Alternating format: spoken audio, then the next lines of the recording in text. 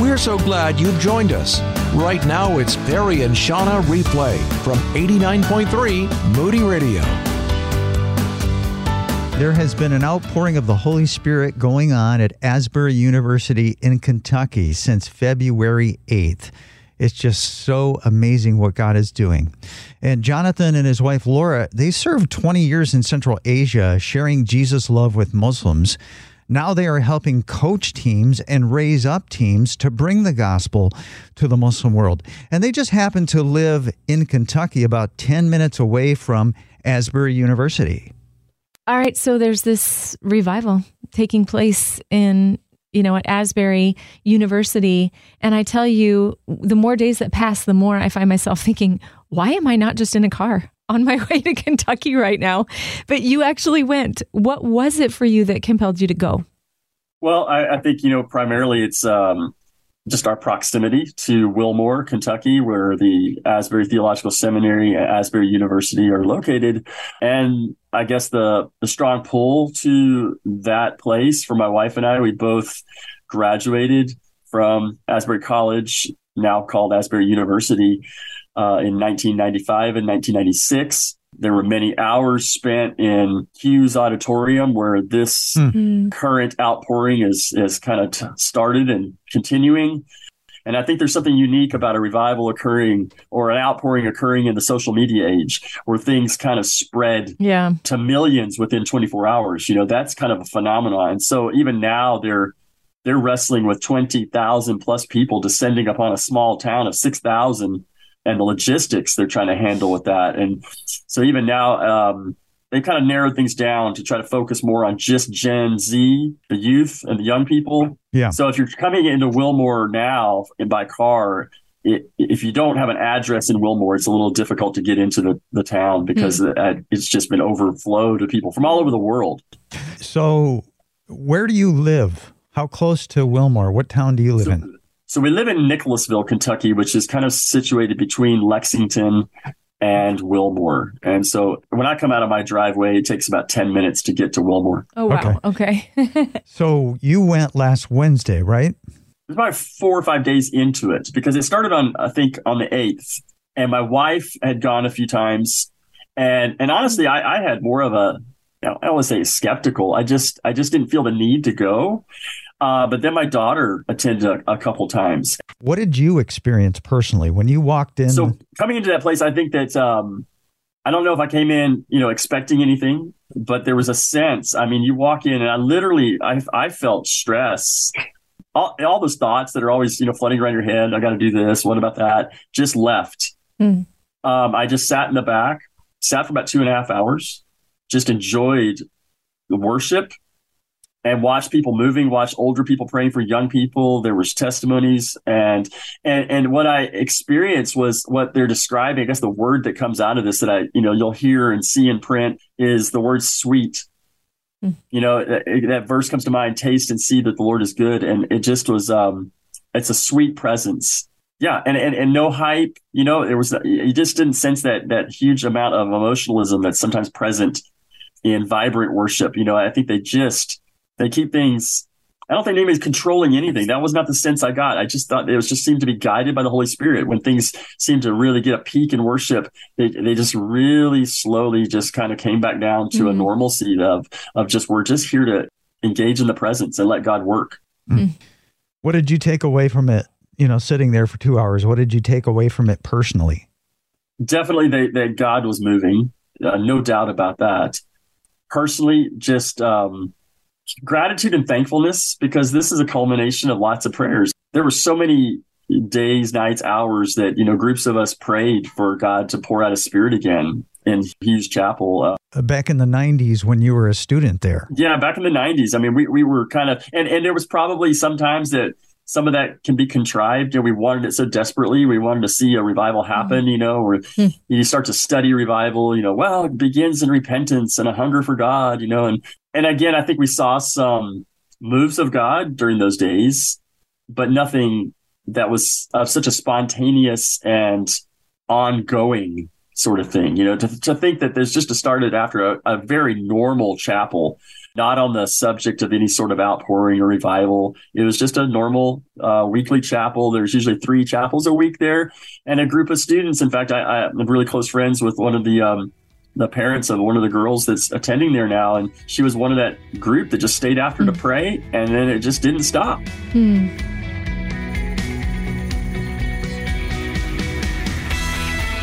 So your daughter, how old is your daughter?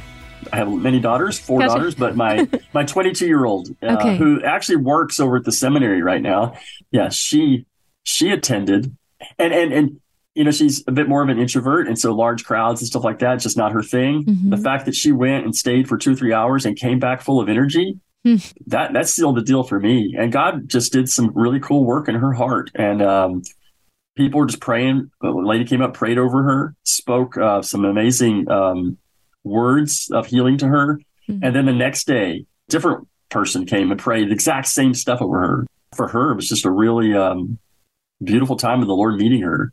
And as a dad, that's like, okay, if only my daughter were touched, that seals it for me. I'm all in. So I guess it was just there was no doubt walking out of there that this was something that God was doing. I mean, obviously, years from now, we'll see the transformation fruit of this sort of thing. Right. But when things are coupled with very transparent confession, repentance, and even now salvations, we're hearing. Last night, a good friend talked to my wife saying that two people just randomly showed up there last night around 11 o'clock. Things had been shut down. They couldn't get in. And he met with them, prayed with them, 2 nominal Catholics that are just kind of searching back for the God they knew when they were young. And both repented and received Jesus. I mean, and were born again right there. That to me that's it. I know you want to guard your daughter's privacy, but just what is the one thing the Lord really just spoke to her life?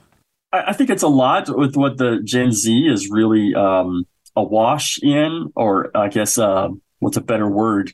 Overwhelmed by in terms of the culture. I think it's identity issues. Yep. I think it's just culture of almost having to identify, make your identity, some of your issues that you might have. That ranges the gap between just mental health to sexual identity, that sort of thing. And also a generation that I think feels very written off. And for her, it was just someone speaking to her identity in Christ. Mm-hmm. And she's like, I think that for her, that was a very healing thing. She doesn't have to identify with some of these things that so much of her peer group, they've been lied to, Mm-hmm. And, it's like almost to use the term orientation, it's like reorienting your life towards Jesus and following him and letting him transform us.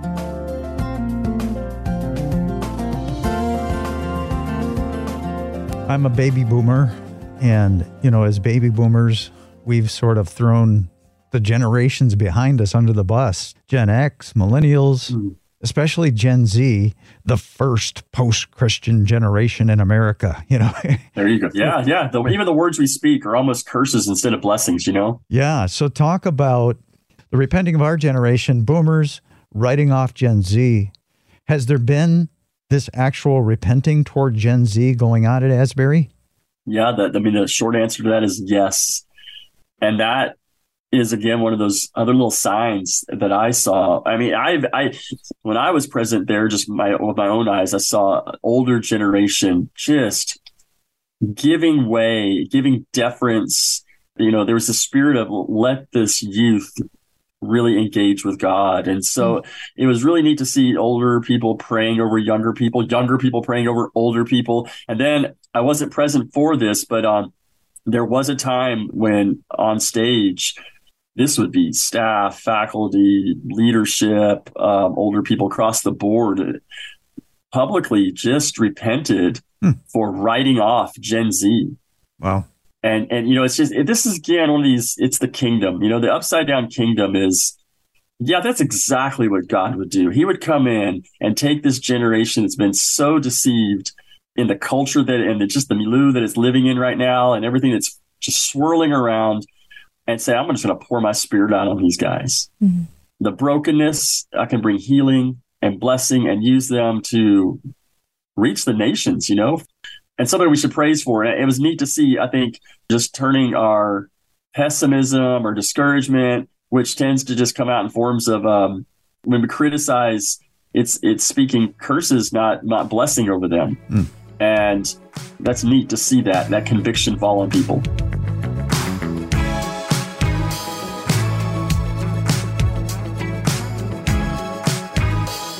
My understanding is that it has been student-led, but there are also, there's leadership decisions that have to be made. It's like, this is home for kids who are trying to get an education done. And I think most recently they're talking about, I was just reading an article saying that they're going to limit general public attendance to the service and then like have some very specific, like 25 and under and high school student times. Yeah, I think, there's going to be people that obviously have different opinions on this. I have a lot of just admiration, I guess, for the way they have allowed, the students to really have a role in shepherding this in a sense. I guess I would say that the leadership above them, this is faculty, these are, they've got a lot on their shoulders to deal with. It is an institution. Wilmore's a small town.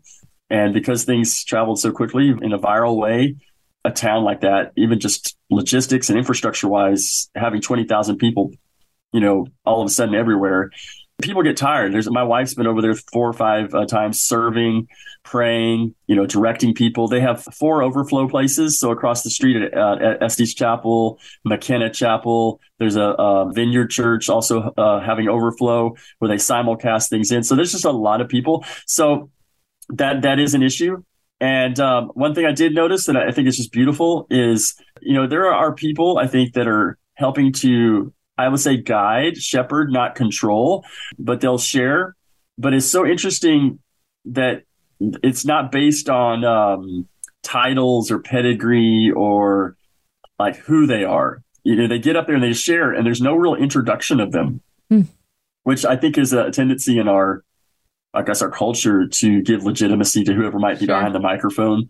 And so you might not know it's the president of the college sharing, or you might not know it's a prayer leader in our community. They just get up and they share. And then in particular, when students share or they confess, they're immediately saying, if someone were to share, I struggled with suicidal thoughts and God set me free this week. They'd say, does anybody else have these same feelings? And would you, meaning the student, would you pray for them? And just immediately, so there's no taking of, we got to control, or I have more experience in this, just letting the students just, release the ministry into the hands of those who have just experienced God's freedom.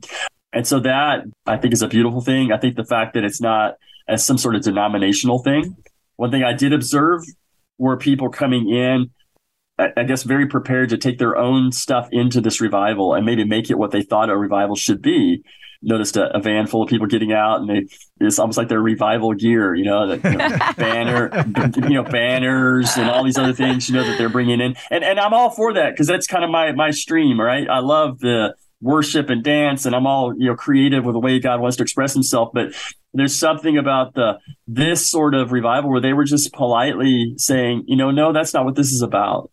Yeah. This is about exalting Jesus and experiencing his presence. And we don't need to conjure anything up, not that was their intent. They're really gracious about it, but they said, and then there's also that tendency for well-known people in our Christian, communities that are maybe on the forefront of revivals and the prophetic or whatnot to come in and not purposely, but they can tend to hijack something like that, make it their own. And that was very carefully monitored. And I think that the fact that, this went to national news on several national networks, and I think very positively reviewed, but very much pointing back that this is all about Jesus, and not to make it political. There was one reporter that tried to stir this to kind of a political right-leaning sort of thing, conservative, and they just really said, this has nothing to do with that. This is just about Jesus and experiencing his presence. So I think overall the leadership has done well. I think in terms of wrapping things up, I think there's obviously they're overwhelmed with this many people.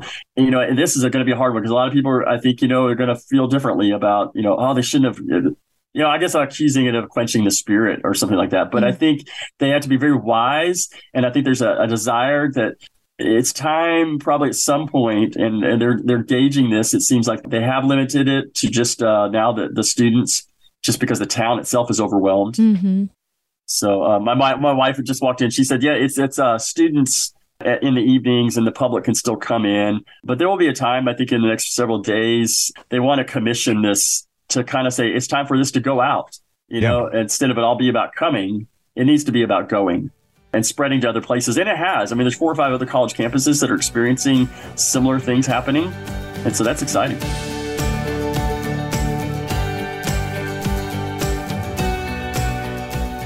What do you sense the Holy Spirit saying to you, to your heart, to your bride's heart about what God may want to do through this? Yeah, that's a good question. You know, from all the testimonies, you know, God is working in this generation to, I think, one thing that's so lacking is community. And, you know, when you do these studies, it's just incredible how few people actually have one, if any, confidants.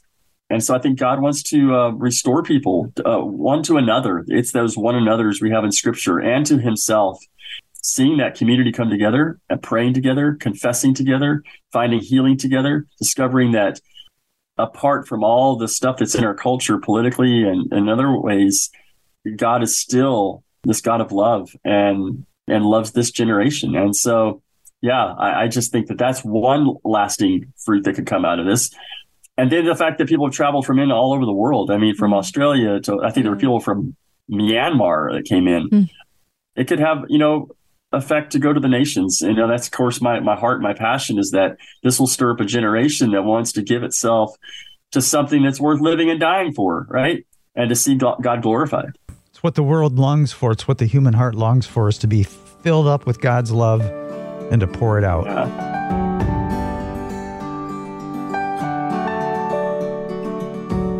Your husband mentioned that you've been there a couple of times. What has your experience been there? I've been there 4 times, and I go to the Asbury Seminary as a student, so I've also volunteered and helped work in the overflow. There's a lot of salvations happening. There's a lot of people that are coming that don't even know why they're coming. They show up there and they're like, I'm not really a Christian. I don't really know why I'm here. And they're meeting the Lord. But there's also a lot of like reorienting to like, they're kind of getting back to the North Star. Like, it's just a realigning of our lives with who God is and how much he wants to be active and participate and give meaning to life. Tell me about your personal experience, Laura, when you stepped into Hughes for the first time. Yeah, I was in chapel at the seminary at the same time this chapel was going on, that kind of released all this or started all this. But I didn't hear about it till that night. So I hadn't went across the street, the college and the seminary across the street from each other. And I think I went on Friday morning or Friday afternoon for the first time. So it had been day 3. And it was just silent. It was very still inside when we went.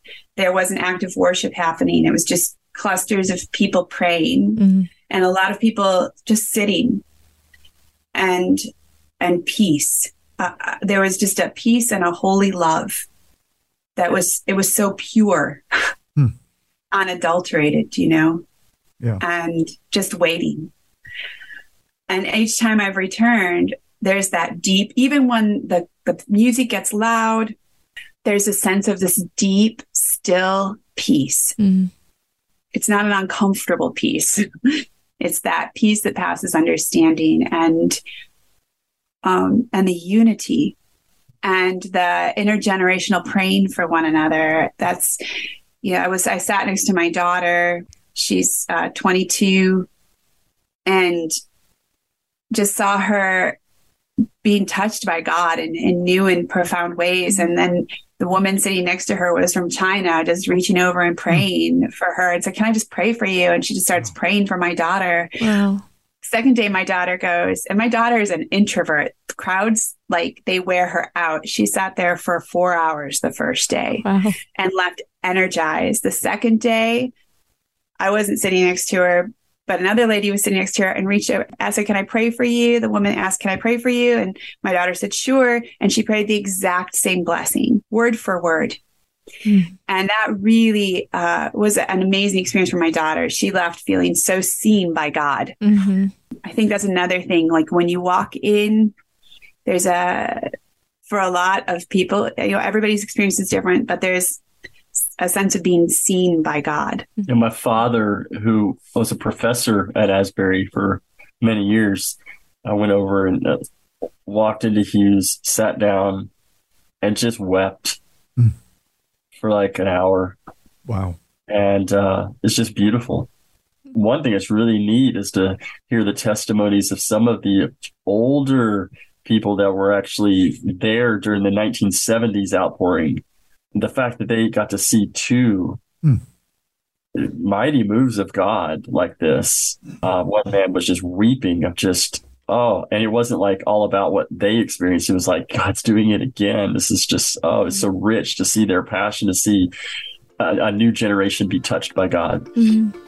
Yeah. It was so beautiful, so beautiful.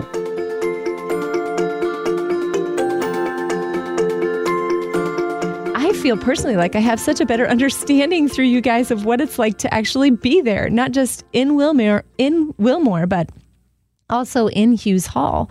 But is there anything that you wanted to share with us that we just haven't asked you about yet? I also want to give just a big shout out to the administration and the faculty and the professors and the student body and the community of Wilmore, because it happened. God showed up, and He's always there, but God showed up and showed off in a lovely and amazing way. And He's still there doing that. But then the logistics take place, and the university and seminary, they're providing water. They've been providing snacks.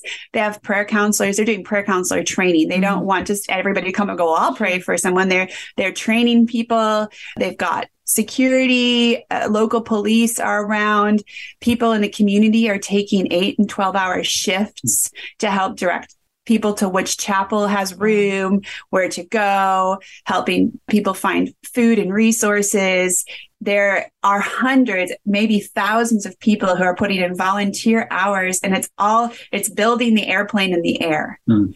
And it's all been because of the grace of God. God has been extending grace upon grace. Mm. And the word that we had at Seminary Chapel, we were processing it as a community last Thursday. We just spent time processing in chapel. What's going on? What is God doing? And how are we doing with this indescribable event that we all get to be part of? And one of it was, the word was charity. Let's have charity towards one another.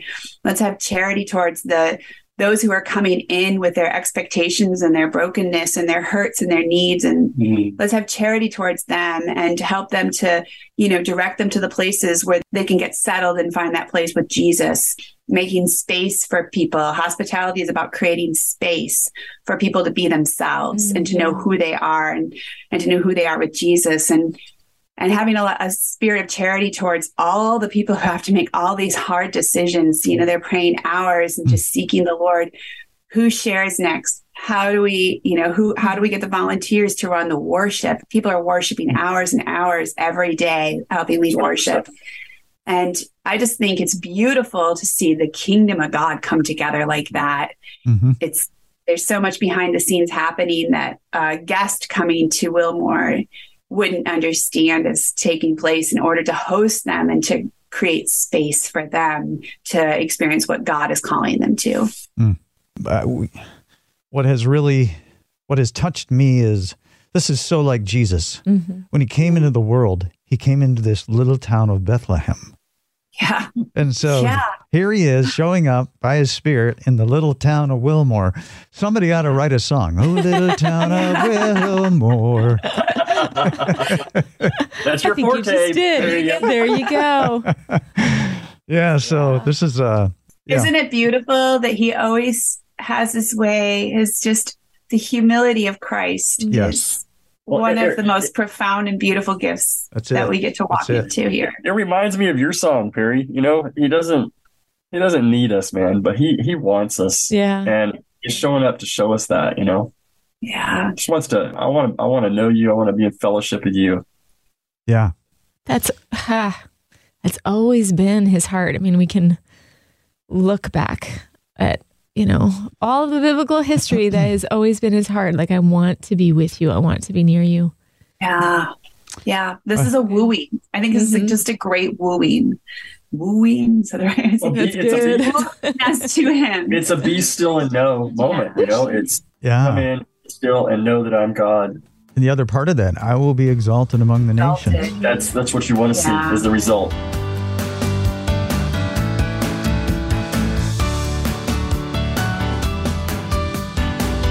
Thanks for listening to Perry and Shauna Replay. To learn more, text us at 800-968-8930. That's 800-968-8930.